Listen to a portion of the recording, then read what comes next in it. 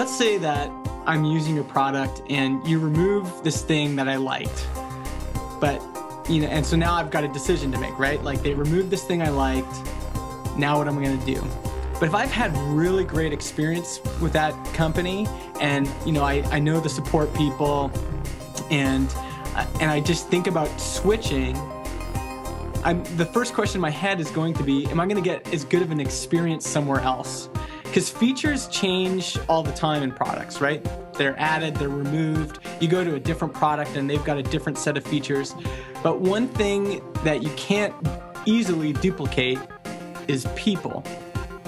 And people doing support, putting kind of a human face on the company, that can't be duplicated. Welcome back, everyone. This is the Support Ops Podcast. It's a show devoted entirely to bringing some humanity back to the world of customer support. Check out my blog at supportops.co, or you can follow along on Twitter. The handle's @supportops there. I'm your host, Chase Clemens. Big thanks to our awesome partner, Snappy. I absolutely love this app. It's drop-dead easy to use, which means you get more time focusing on customers rather than learning how to use yet another app that you need. Plus, they have this great new tool called the Team Wall. It's the perfect place to share news, wins, and other important info, all without ever leaving your app. You'll start with an entirely free 30-day trial, and I'm betting you'll be in love with it by the end of day one. Go check them out at supportops.co/snappy. This is episode number 21 with Justin Jackson as the guest here. Today, I first got hooked on Justin's podcast called Product People. Check it out, productpeople.tv. And then I found out that he's also the author of some great posts on his website too. Along with all that, he's the product manager for a profitable web app. And when you put all that together, I thought he'd be great to have on the show because he'll be able to give us the view of customer support from that product manager role. And we'll all learn a few things along the way. So Justin, welcome to the show. Hey, Chase. Thanks for having me on. Yeah. How's your day going so far? It's going well. It's a beautiful Bluebird day here in Vernon, British Columbia, which is where I live now. And it's hot. So I've been out enjoying the sun a bit today and back in the office now here with you. See, I'm on a roll. This is my second Canadian guest. So, and it's a great country. You should have more guests from Canada. So let's start with some basics here. Just give our listeners a little background on who you are and what you do. Sure. So I think I've been building things with computers since about 1985. I was 5 years old when I got my first computer, and loved technology and computers all through high school. In college, decided to go to school for business. And then I worked actually in the nonprofit sector for about 8 years. And then in 2008, where I'm working right now, they gave me a call and asked if I wanted to come work for them. And I basically started kind of ground level with them, doing a lot of support, a lot of customer experience type things. And I've stayed with them for 5 years, and now I find myself in the product manager role. So I've had a lot of kind of support experience, and we have a really support-driven culture. See, you're going to be perfect for the show. I love it. I already love it. So, getting the support perspective from that product manager's viewpoint, how important is it to have great customer support when you already have a great product going on? Well, even for the best products, I think support contributes a big portion of the overall experience, especially for non-kind of technical or non-geek customers. So the formula kind of in my head is a great customer equals great product plus great support. But I mean, I've even said in the past that you could have a not very great product, and if you had great support, you could still have a good user experience. So for me, actually, support is almost, I think having a great product is important, obviously, because that's what I do every day. But to me, support is a part of the experience. It's part of what makes a product great. And I'm thinking about that all the time. Even if we build something that's amazing, like a great feature, I know that the customer support around that feature is going to be equally important. Which brings up a good point here. When you've got a new feature or a new product or that kind of thing, how early should that product manager be thinking about the support flow? Is it something that kind of comes in late in the game, or is it something you start at when you're sketching things out on a piece of paper? Well, I mean, for me, it was really helpful having done customer support all those years before I got this role, and also just like our company's fairly small. I think we have 11 people now, full time, and everybody does support in some way or the other. And the majority of us, so everyone on the business team, everyone in all of our web designers, myself, we all answer the phone as well. And so we kind of have there's a few people that are more dedicated to answering the phone, but all of us, if we see the phone's ringing, we'll all pick up. And then the developers would be also responsible for answering email and things like that. So we have a really kind of support-driven culture. And because I'd had all that time doing support before I became the product manager, I'm thinking about the support cost of everything we build all the time. That's an interesting perspective, because I think, if you've never talked to a customer or never had to walk them through something, you might not have any idea that the thing that you're building could cause all sorts of havoc down the line and end up costing the company more money, which is always a factor, right? If you want to be profitable, you want to keep your costs down, you want to keep customers happy. And so for me, as soon as we think about a new feature and we start debating it as a team, because we're all answering the phone, we all kind of have this idea in our head of, okay, well, this is really cool, this thing that we're talking about, but what's it going to be like to support this? What kinds of things should we be thinking about? So for us, I think we're thinking about that fairly early. Yeah, I like that term, support cost, and looking at how much is this going to cost in the terms of customers contacting our support team and that kind of thing. Can you give us a good example of a time that you looked at a new product and kind of you were thinking about that support cost, just to give us a concrete kind of real life practical look at it? Oh yeah, I'm trying to think of a good example here. I mean, not to put you on the spot or anything, No, I mean, right now, so we have an email newsletter web app. It's called Industry Mailout, and it's primarily for bigger organizations like universities, governments, banks, that type of kind of bigger organization. Mm-hmm. And so, every time we especially add anything to the editor, so when you're editing email newsletter, we're always thinking a lot about, how can we keep this UI as simple as we can? And, when we want to move forward with the product too. And so we've been trying some things like new kind of editable areas and things like that. And, one way we kind of gauge how much support cost it's going to take is we start, giving it, rolling it out to a small percentage of users.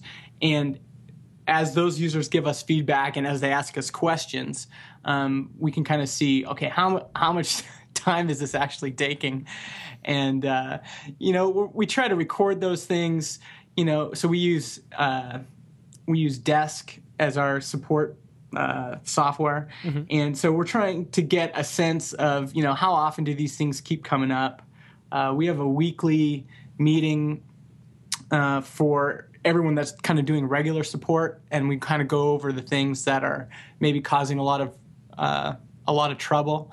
And so if there's one feature that seems to be, really causing a lot of pain, we go in and we try to look at that and ways we could make it better. So I think that's probably the best example I can think of right now, specifically just how an editing interface, how complicated that can get. And even though it might make perfect sense to you as a product designer, once you get it in someone's hands, again, especially someone who's only using Microsoft Word, that's like the software they're in all day, you see right away like what kind of problems they run into. Man, it must be nice to design for somebody that's using Microsoft Word all day. You can just put buttons everywhere. Just everywhere. Well, that it's an interesting thing because you do have these products like Excel and Word that are really popular, but people have had years and years and years to use them and get to know them, and they have kind of certain workflows. Mm-hmm. And so it's actually the challenge we have is that they want, and everyone, so what's the joke about Word? Like the joke is that, people only know 15%, but everyone has a different 15%. Exactly. So people come and ask, people want that kind of functionality in the product, but that the more weight you add on the product, the harder it is to support and the harder it is just to give a better experience kind of site-wide. So it has its challenges as well. I've just started using Medium. It's Ev Williams' new startup for it's kind of not blogging or publishing. I don't really know where that fits in, the whole Medium, because I've seen it before and I'm like, wait, so you're posting on somewhere beside your site? I don't know. It just kind of felt weird to me. So I was just going to let you figure it out and then let you tell me what you thought, basically. Yeah, because you've seen some success with it. Yeah, it's weird. It feels similar to writing for a magazine, mm-hmm. or whenever I've been mentioned by like a magazine in an online, sense. It feels similar to that. Or I had some of my stuff published in Lifehacker, so it's kind of like that. It's like it's its own thing, its own publication, and people read it like a magazine. But their editing interface is really, really great for writing. And I was interested in it because we have a CMS as a part of our system, right? So the way they were able to get that system so simple is they don't allow people to have bulleted lists, tables, or really anything else. It's just like bold, italic, mm-hmm. and that's it. And I think I would love to be able to offer something like that to our customers, but because they're so used to Microsoft Word, that would become a support issue right away. Like they need to be able to put in tables and bullets and everything else. So there's this weird balance where, there's two kinds of support requests, right? There's people that are unhappy because something's not working for them, and there's people that are unhappy because they can't do something that they want to do in your software. They want a new feature, essentially. And balancing those two is really hard because the more you add, the more likely things are going to get broken or that they're going to be hard to use. Yeah, which kind of brings up another good point. So say a customer comes to you and they need a specific kind of functionality or a specific feature, tool, that kind of thing. Your support side probably wants to make them happy, but the product manager side is thinking, well, this is going to weigh down on what we're using. So how do you balance those two? Oh man, with I need your secret right here. I need the big silver bullet. Well, there's a couple different ways to deal with it. And so one way is just grunt work. So let's say that somebody wants tables are a good example because I don't know if you've done any HTML emails, but they're a real pain. That all the email clients render HTML differently. Their support is really different between, for example, Gmail and Outlook 2007. There's a reason why I don't work for a company like that. So it can get really messy, and there's some things that we could turn into a feature, but would be an enormous amount of work and might be difficult to execute on. Mm-hmm. Those things, we often just say, okay, well, we're just going to do support grunt work. So if someone calls up and says, this isn't rendering properly, when I preview it, we'll go in and we'll manually look at it and go into the HTML and manually fix those things. And that is in some ways more kind of expedient than us spending a lot of time on a feature that, maybe an edge case, or is maybe just so big that we couldn't actually execute on it.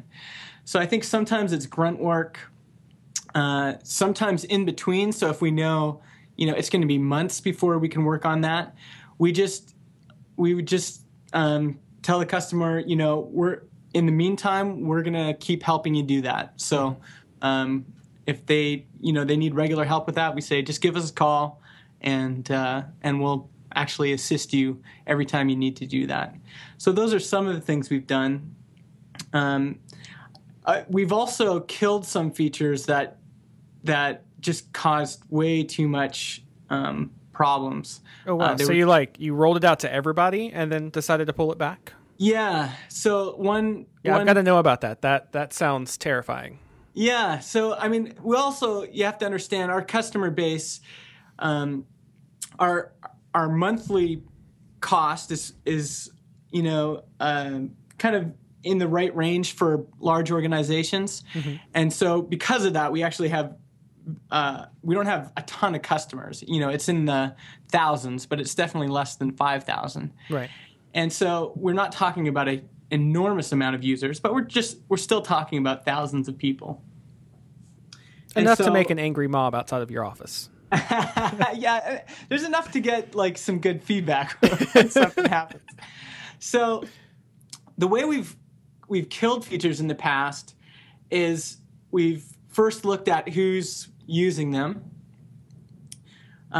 We kind of remove it from the public's view, but we keep it on those folks that are still using it, and try to reach out to those customers and basically say, you can keep using this as long as you want, but we're not going to be developing it anymore. And here are actually some other tools that we think you could use that are actually going to be way better, and will probably save you time or save you money. So that's kind of the approach we've taken.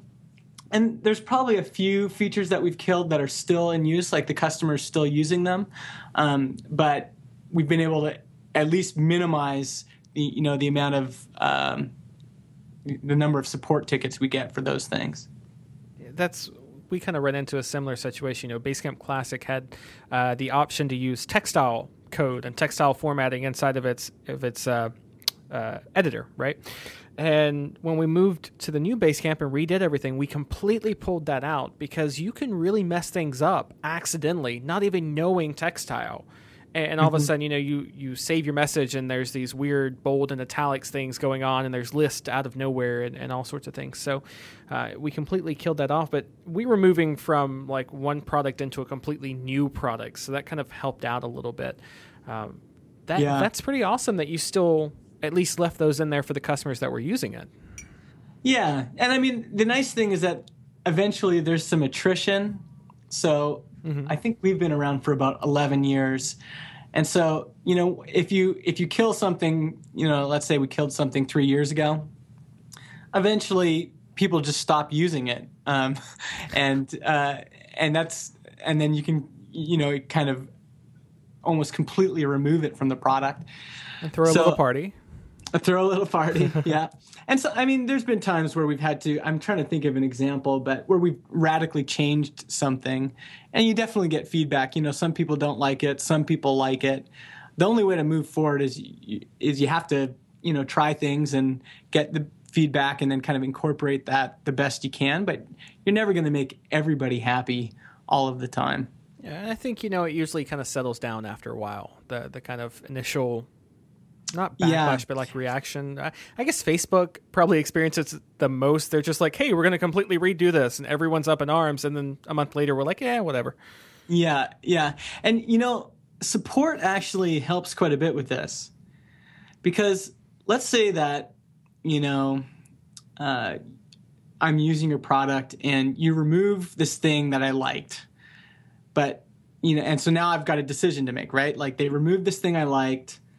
Now what am I going to do? But if I've had really great experience with that company and, I know the support people and I just think about switching, the first question in my head is going to be, am I going to get as good of an experience somewhere else? Because features change all the time in products, right? Mm-hmm. They're added, they're removed. You go to a different product and they've got a different set of features. But one thing that you can't easily duplicate is people. And people doing support, putting kind of a human face on the company, that can't be duplicated. And if I'm going to go somewhere else, that's going to be something I'm thinking about is, I'm not going to get to talk to Annie anymore when I have trouble, or, I'm not going to get this level of service that I've enjoyed here. So I think support, again, to kind of go back to that idea of support contributing to a great experience, I think it helps with all that stuff. It helps with moving products forward, because to move products forward, you need to kill certain features and you need to add new ones. It's going to upset some people when you do things like that, or redesigns or anything. But the one constant can be what people are taking care of me every time I need help. Which is a good kind of way. We're going to shift gears a little bit. Your support, I don't even use Industry Mailout, but I've only heard good things about the support, which is what you want. I mean, that's what you want to hear about when people are talking about your company. So, awesome. Yeah, congrats. You're doing great. So the one thing I noticed first off, that the first time I heard about you guys and went to check out the site, phone support was a big thing. The number's right there on the top, and then comes email or the support site, that kind of thing. But first and foremost, it was, here's a phone number, call us if you need us. So I'm guessing it's pretty big for you guys, right? Mm-hmm. Yeah. And phone support has been really big for us. And I remember when I came to the company 5 years ago, I was kind of like a typical geek, didn't want to talk on the phone. Like whenever I sent in support requests for, something I needed help with, it was always by email. Mm-hmm. And I would have never thought of calling a number, partly because usually phone support is really terrible. You get an automated system, you've got to go through phone menus, which are the absolute worst. Then you finally get somebody and their domain knowledge might not be that good. And so phone support in my history had been kind of frustrating. And then I started working for Industry Mailout, and the founder, Greg, said, well, one of the things we do here, it's part of our culture, is we all answer the phone from the CEO, all the way down. And at first I was kind of like, that doesn't make sense, why would we do that? But once I could see, once I'd been there for a while and I could see it in action, it started to make more sense. So, I think you need to do what's right for your customers. And for us, most of our customers are non-technical people in big organizations, and those kinds of people are used to using the phone. And so phone support makes sense for them. And actually, maybe we can talk about this a little bit later, because there's this other idea of support people being inside salespeople, mm-hmm. Which kind of lends itself to phone support as well. But yeah, we found for our customers, it's hard to do. It's not easy. I mean, the phone rings and you need it to answer it, and you need people there to answer it. So that part is difficult. We've got to trade off on lunches. When are you going to go for lunch? When are you going to go? We all kind of figure it out, just to make sure that there's always someone there to answer the phone. And there's some people that might abuse it and might call way too much or what have you. But to tell you the truth, actually, that doesn't happen very often, and the benefits so far have seemed to kind of outweigh any of the cons. Scheduling, for example, like that. Yeah, it's tough to schedule phone support, but the benefit on the customer side, especially in terms of, again, if we want to talk about sales and retention with phone support go through the roof. Like, if we can get someone on the phone, we've done studies on this.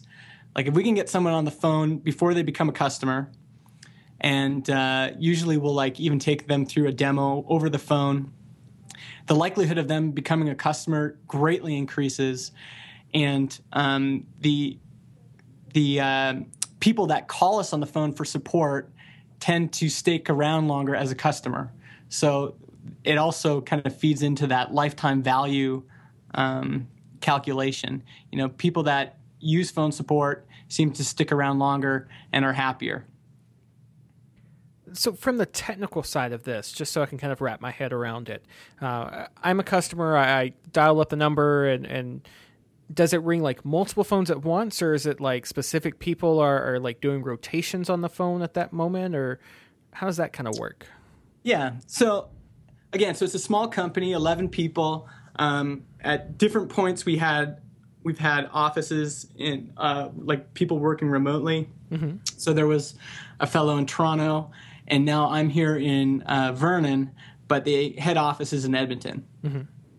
And so the way we've done it is we have a PBX system, so like a voice over IP, right? And it's basically we have a bunch of actual analog lines going in it, so we know that there's a lot of that the quality is good. So voice over IP, like when it's just over the internet, is not great. In my experience anyway. So what we do is we have analog lines coming into this phone server, and then it's voice over IP in our network. So that's neat. So we have a VPN that extends, wherever our people are. So, I'm a part of it here. And the phone rings, and we've just made ring groups. So there's certain people that get kind of first ring. And then if the phone rings X number of times, it transfers over to, for example, the developers. So the developers would be kind of the last resort to pick up the phone. But, if all the other people are busy and it rings X number of times, it would go to their phones. And that basically it rings anybody that that's kind of active in that ring group. And if I'm in a Skype call like right now, I just put do not disturb on my phone, and it bypasses my phone, but it rings all the other phones. See, that's neat. It's one of those where kind of when I talk with people about phone support, everyone's kind of got their own little setup going. Mm-hmm. And the whole it's VPN and then it hooks into the analog. That's a really great way of getting around some of those audio quality problems when it comes to VoIPs. So that's neat. Yeah, it's worked for us so far. I mean, voice over IP is still a really messy technology. Like there's all sorts of providers, and we kind of rolled our own, and that's got challenges too. But in terms of the actual system and the way it's set up, we've really liked it, and it's enabled us to do things like have people working remotely. So it rings in Toronto at the same time it rings in Edmonton.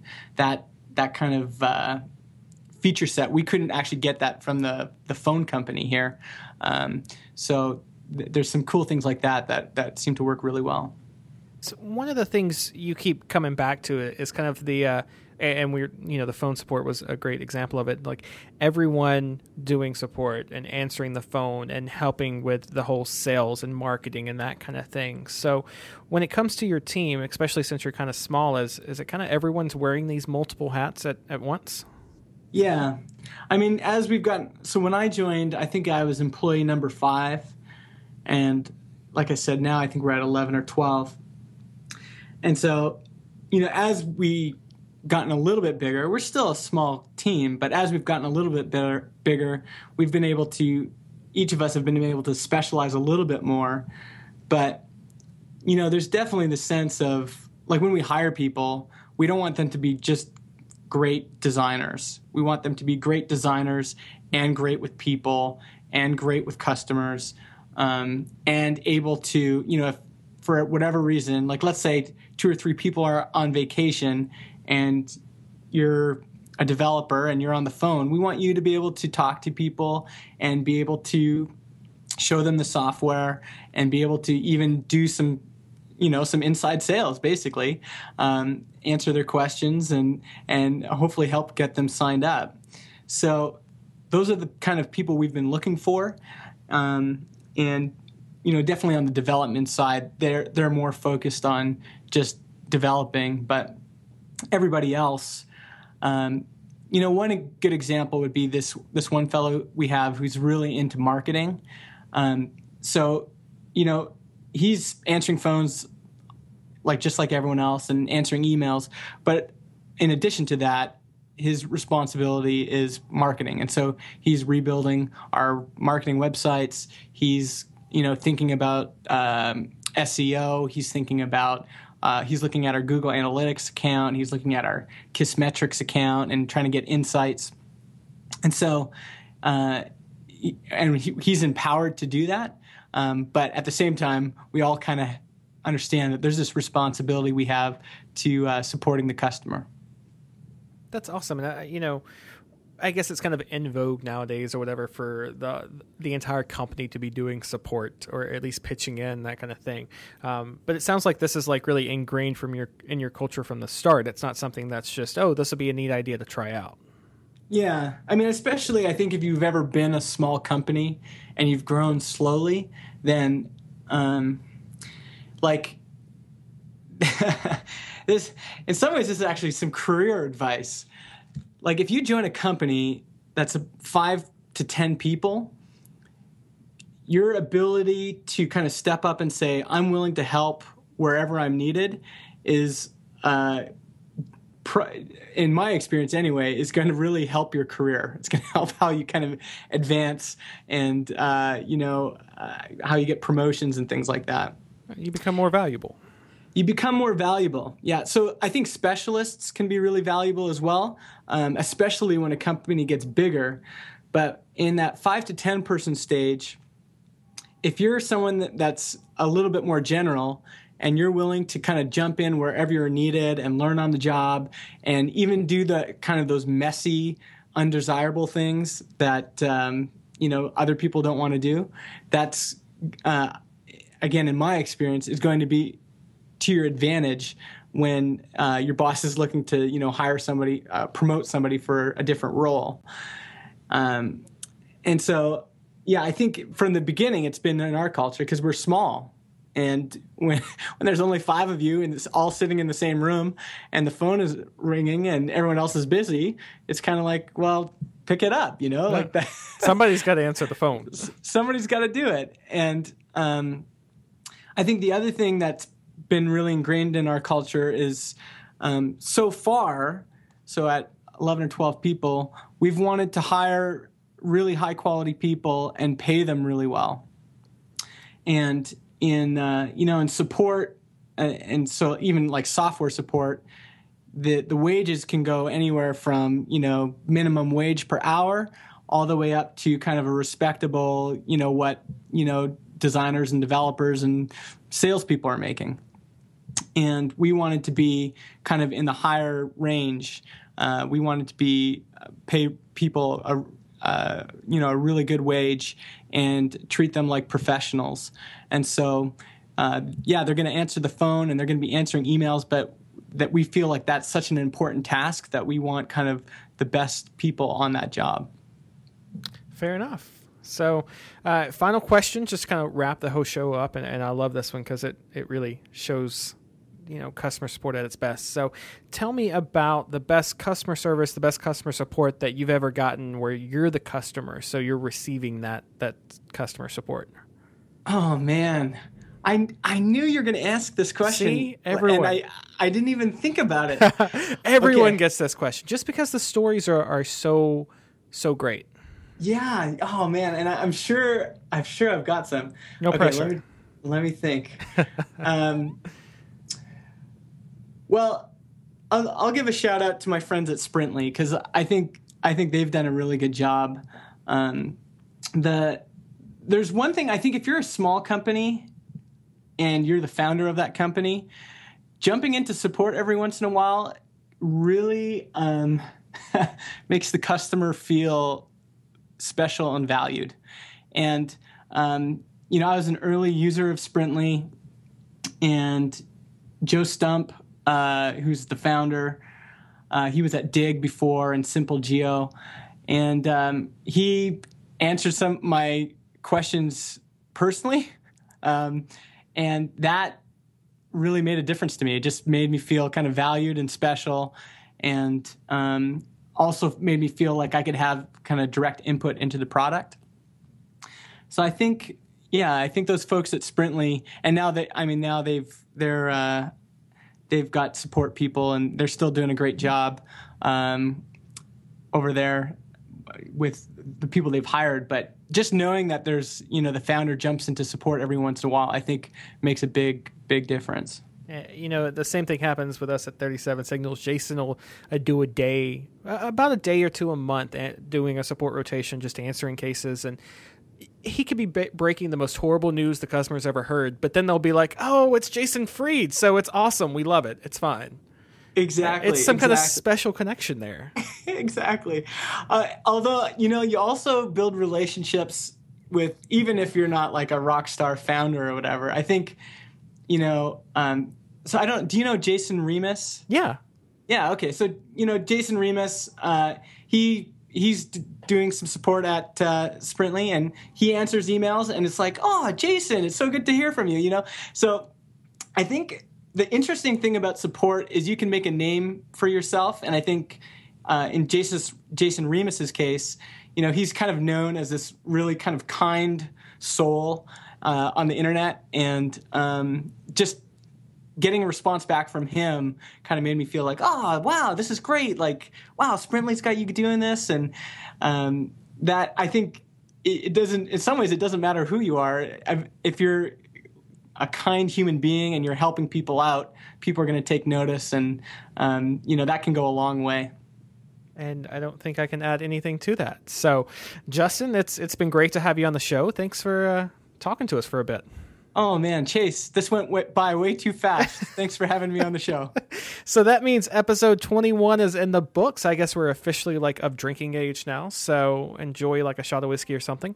You can reach out to Justin on Twitter. He's at MIJustin. He's also on the web, justinjackson.ca, since he's from Canada. He gets the special little .ca. Show notes are up over at supportops.co/podcast. And if you like the podcast, just rate us in iTunes if you ever open it up. Search for Support Ops in the top and just leave us a nice little rating and review there. Thanks again for listening. I'm Chase, and until we talk again, have an awesome week.